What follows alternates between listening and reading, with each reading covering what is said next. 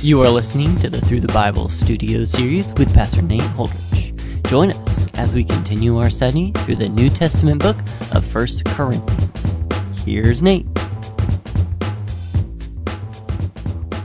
Well, as we turn to 1 Corinthians chapter 5, we are turning to the second section of Paul's introduction to the Corinthian church.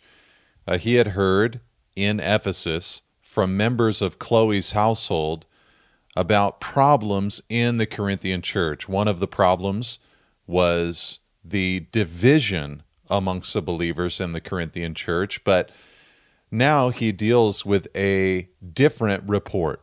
Verse 1, "It is actually reported," he says, "that there is sexual immorality among you, and of a kind that is not tolerated even among pagans, for a man has his father's wife." Now this was the case that Paul had heard of all the way there in Ephesus. A wild case. A case that, the way Paul says it, is not even pagans would tolerate. Likely what had happened was that a man had divorced his wife or died, and his wife remarried that man's son, or married that man's son after divorce or after death. It's possible, however, especially given Paul's reaction, that it was even more severe than that it was a concurrent relationship, that a man in the church was committing adultery with his father's current wife, more than likely a stepmother, obviously.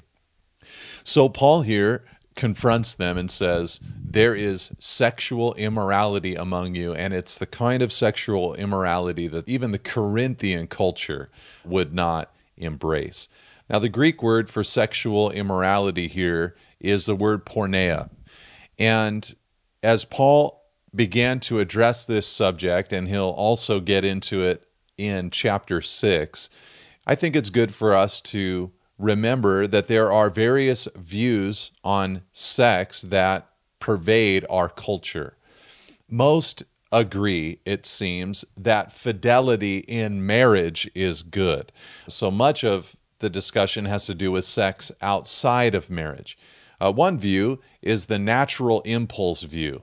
This view says that sex is a natural impulse or instinct that humans should pursue and enjoy to maximize pleasure.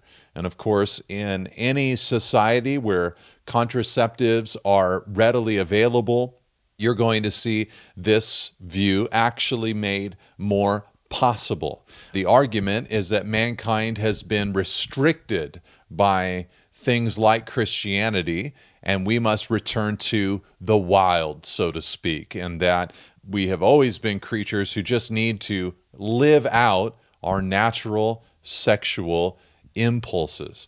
This disregards concepts like sexual slavery, the reality that many people don't want to engage in these things any longer, but they've been saying yes to their impulses for so long that they've run themselves into a behavior that they cannot get out of.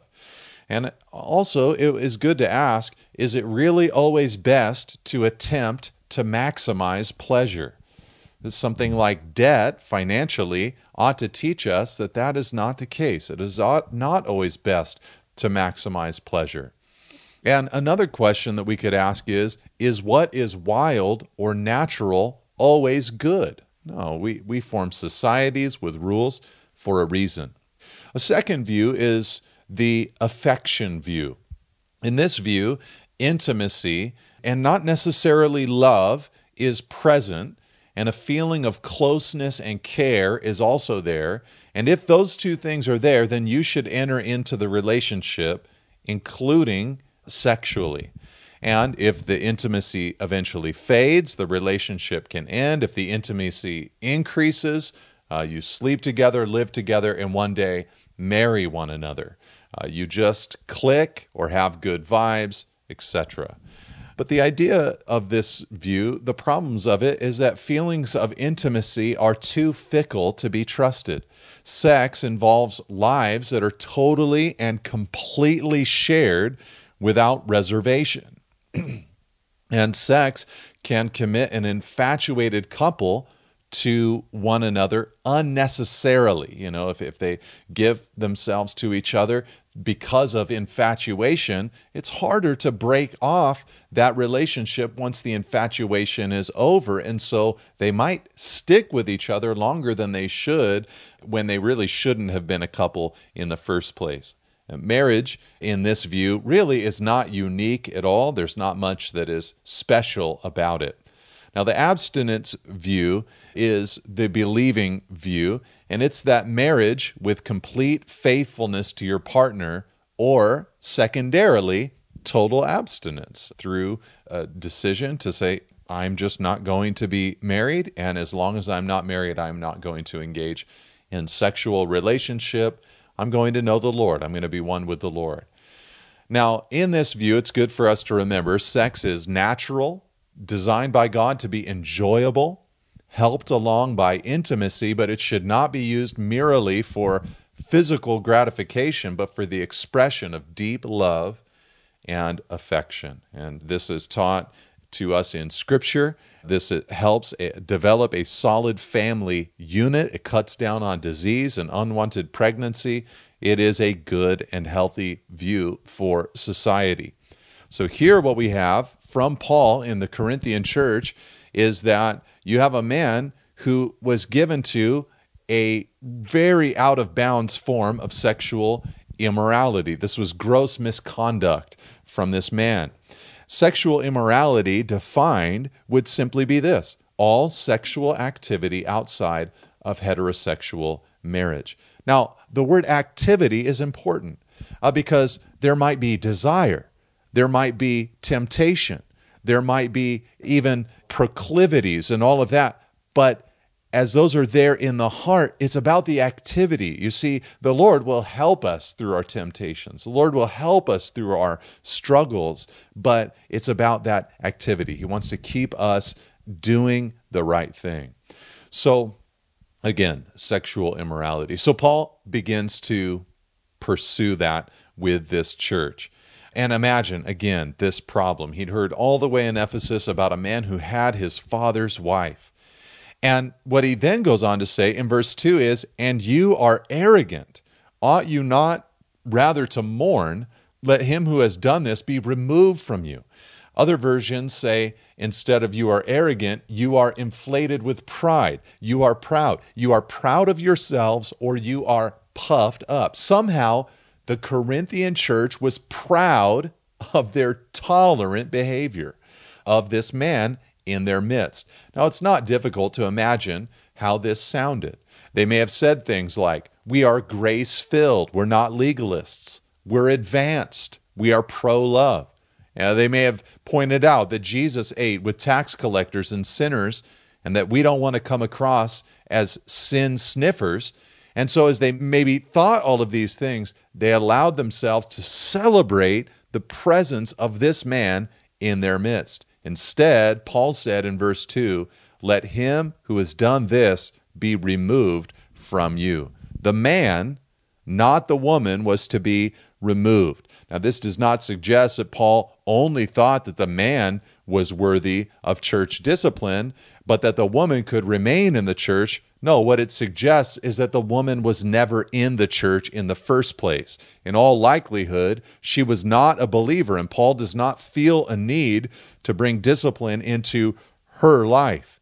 What he announces to them is, you should have been mourning, you should have been grief-stricken, and you should have removed him. For though, verse 3, I am absent in body, I am present in spirit. And, as if present, I have already pronounced judgment on the one who did such a thing. When you are assembled in the name of the Lord Jesus, and my spirit is present, with the power of our Lord Jesus, you are to deliver this man to Satan for the destruction of the flesh, so that his spirit may be saved in the day of the Lord. Here, Paul announces to the church that they should have offered this man up for public church discipline. When you're assembled in the name of the Lord Jesus, with Paul's spirit and in the power of Jesus, They were to deliver this man to Satan for the destruction of the flesh. Now, what we're seeing here is that a believer that is engaged in this kind of unrepented of sin, living in this blatant rebellion against the Lord, that's the kind of person that is a candidate for church discipline. Really, as you look at what calls for church discipline throughout the New Testament, there really are two main categories. It might be broken down into some more nuanced categories where you'd come up with 5 or 6, but really it's two main categories. Category number 1 would be a category like this: someone who persists in moral and ethical deviations from biblical Christian standards. And they're persisting in it, and even after being confronted and dealt with, they still don't want to be corrected and will not change their behavior. So they're living in open disregard of what the Bible commands for their lives. And we're talking about, blatant, significant sin and rebellion against the Lord. A second category would be any believer who teaches contrary to the apostolic fundamentals, thereby causing division. Now, I don't mean believers who hold to more fringe, secondary, or tertiary doctrines. What I mean is those real fundamentals, they are teaching something contrary to the apostolic fundamentals and also causing division attached to it. Paul said in Romans 16, verse 17 and 18, "I appeal to you, brothers, to watch out for those who cause divisions and create obstacles contrary to the doctrine that you have been taught. Avoid them. For such persons do not serve our Lord Christ, but their own appetites, and by smooth talk and flattery they deceive the hearts of the naive." And the New Testament is filled with many verses similar to that Romans 16, 17, and 18 passage. So the two types of people that are qualified to receive church discipline. Now, the goal in all of this, the why should someone be under church discipline, is for restoration. Like Jesus said in the classic Matthew 18 passage, "If he listens to you, you have gained your brother." That's the goal, that they be restored. This man that Paul is addressing in the Corinthian church, and anyone else under church separation, was to be treated as a non-believer, but the goal is that they would experience restoration. Here, Paul talks about this man being delivered to Satan for the destruction of the flesh. You see, outside of the protection of the church, the body of Christ, this man was going to experience hardship. And Paul's hope was that as he experienced that hardship, he would eventually come back to the Lord and be restored. But, as Paul had already suggested, the Corinthians were boasting. That's why in verse 6 he says, "Your boasting is not good. Do you not know that a little leaven leavens the whole lump? Cleanse out the old leaven, that you may be a new lump as you really are unleavened. For Christ, our Passover lamb, has been sacrificed. Let us therefore celebrate the festival not with the old leaven, the leaven of malice and evil, but with the unleavened bread of sincerity and truth." Now, why should we conduct church discipline? Well, the benefit here that Paul mentions is the benefit to the local congregation. The old leaven would be cleansed. Now, oftentimes in the Bible, leaven is used as a picture of sin. And it's a beautiful picture of sin because what happens with leaven is it permeates the whole lump of dough. And Paul was announcing to the Corinthian church that this man's sin was holding back the whole body of believers. His sin, very blatant and outward, was leavening the entire lump. And so Paul said, look, when you deal with it, there's a benefit to the local congregation. So why conduct church discipline? Well, to benefit the local church. But also, he says, to deter others from sin. Paul said in 1 Timothy 5, verse 20, "As for those who persist in sin, rebuke them in the presence of all, so that the rest may stand in fear." Now, a major reason that church discipline is often hindered is because of our cultural esteem of individuality over community. We see ourselves often as morally autonomous rather than members of one another. In fact, there are many things actually that I love and enjoy about the next generation, and I think one of them is that they have a deeper appreciation for community than the generations that came before them. And in the body of Christ especially, we should understand that we are not autonomous, but we are members of one another. So here are some practical considerations when it comes to church discipline. Number one, if division comes from biblical church discipline, then that division is not carnal, but is likely healthy. If somebody is behaving like the man in this passage, and he is confronted and removed from the church, and there is a segment of that church that is upset about that and divides from the church, well, that division is actually helpful to the church. Number two, it's not judging to practice church discipline. What you have here is a process of the offended being approached, which I'll talk about in a moment, but there's a process involved. In the New Testament, there is judging in the wrong sense, like Christ talked about in Matthew 7, verse 1 and 2, a hypercritical spirit, and then there is judging in the right sense, as we're seeing here. So church discipline is not that it couldn't be, but it done well, it is not judging in the wrong sense, but in the right sense.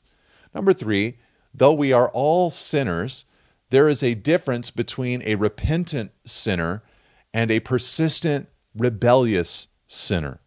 You see, we're all sinners saved by grace, and we're all people who struggle as we walk with the Lord. None of us are going to walk with Him flawlessly without sin.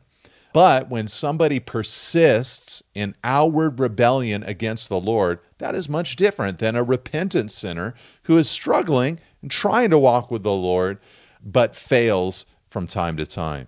And so someone who is in persistent rebellion against the Lord, that person needs to be corrected. Number four, though it might seem unloving, it is not unloving to protect the sinner and to protect the church by removing them. And number five, though society might tell us that people actually need therapy and do not sin but make poor choices, the Bible teaches that humanity is responsible for personal sin. So, just a few considerations about church discipline. Now, the process that should be followed seems to come from Christ in Matthew 18, verse 15 to 20. The offended should approach the offender first. And if that doesn't work, then the offended should return with another witness or two. And if that doesn't work, then the offended should go with the church leadership.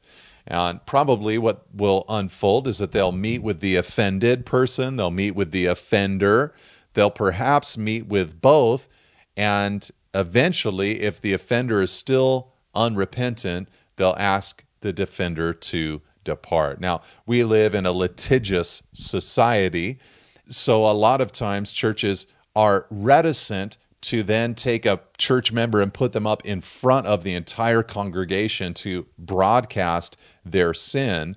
So many churches have made the decision to share that decision with the sphere that was in the know about it. And to me, there seems to be some wisdom in that decision while also maintaining a faithfulness to God's word. If you have a church with 1,000 people, for instance, there might be a person that is in need of church discipline that hardly anybody in the church knows, but the people who do know that person, they need to be communicated with about that decision in that person's life because they were in the no. That said, it's not something that we've had to practice all that often in my years here within our fellowship and church.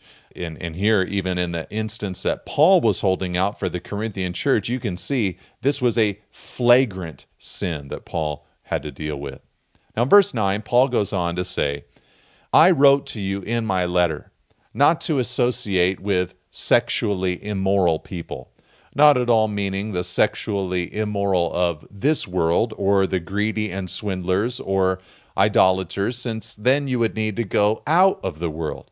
But now I'm writing to you not to associate with anyone who bears the name of brother if he is guilty of sexual immorality or greed or is an idolater, reviler, drunkard, or swindler, not even to eat with such a one. Now, remember, Paul had already corresponded with the Corinthian church. That's why he says, I wrote to you in my letter. So there was a previous letter, not a scripture, but just a letter, correspondence, where he'd encourage them not to associate with sexually immoral people. Apparently, some people, though, had thought that Paul meant that they should not associate with anyone in their community who was guilty of sexual immorality or even some other sins, greed, swindlers, idolaters. But Paul announces to them, look, that would be impossible. You would have to leave the world if that were the case. What Paul announced then is, what I mean is don't associate with someone who has the name of a brother. They're calling themselves a believer. Don't engage with that person if they are persisting in blatant, rebellious acts of sin. They've just gotten themselves in a line of sin, a line of habit or activity that is in rebellion against the Lord. You just need to break fellowship with that kind of person, which is often hard for a Christian to do.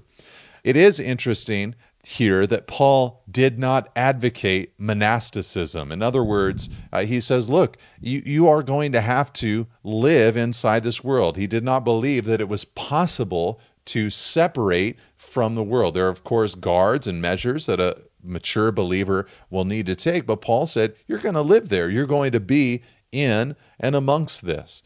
But what he meant was you need to have some discernment inside the church. Then he says in verse 12, for what have I to do with judging outsiders? Is it not those inside the church whom you are to judge? God judges those outside. And then he quotes loosely from Deuteronomy 22 and 24 when he says, purge the evil person from among you. Now, this is a fascinating statement to me from Paul that I think is greatly helpful to us in the modern church. He asks the question, what have I to do with judging outsiders? Is it not those inside the church whom you are to judge? Look, there is a sense, of course, that every believer is really, in a sense, part of two societies. They are part of the society of God. You know, the kingdom of heaven, the church, the Big C church throughout the world, but also their local congregation. They are part of God's people. They're part of that society. I just use a lot of terms to describe that society that they're part of. There's a case or a sense in which every believer is part of that society, but then also part of the earthly society that they're in all of its various forms. So the nation that they're part of, or the state in a nation like the United States, the community, the country, the county that they're in. And so every believer, though, has both of those distinctions going on in their life. Now, when a believer is seeing the world from their earthly citizenship standpoint, they, of course, are going to have various concerns for their community at large, their society at large. And given their understanding of God's Word, given their understanding of sin, there will be certain things that they are for, certain things that they oppose. And it's not that every believer is going to agree about every application of that, but that is one grid with which to look at the world. But on the other hand, the other perspective or the other citizenship that we have in heaven, that is the hat that Paul is wearing when he asks the question, what have I to do with judging outsiders? You see, as a citizen of a society, a believer might say, I'm against these certain behaviors. I'm for these certain behaviors. This is what I'd like to see happen in our society. I think it'd be the best for our society at large as a community. But as a believer, as a Christian in the kingdom of God, a believer understands with Paul, look, I really am not expecting, should not expect to control the behaviors and the appetites and the practices of those who are outside of the community of faith. In a sense, someone might be able to say, what a non-believer does with their life is not my business. Though I might care as a fellow citizen, my truest citizenship is in heaven and in the church. And I would not expect a non-believer to submit to Jesus. But as for my friends who have decided to follow Jesus, or for my friends who have decided to follow Jesus, I support them in their pursuit of obedience to Him in whatever ways that would make manifest in their own lives. God will judge those on the outside, but we are to deal with what happens on the inside. That's why Paul quotes from Deuteronomy 22 and 24, purge the evil person from among you. We have a community of faith that we are responsible to take care of. And so a very important passage that helps local congregations in our modern era understand that there is power in purity. There is strength in holiness, and there are times where it must be addressed, and sometimes, unfortunately, in a confrontational kind of way. But it is, at times, for the very best. God bless you, and amen. Thank you for listening. For additional resources and teachings, or to contact us, please visit us at nateholdridge.com.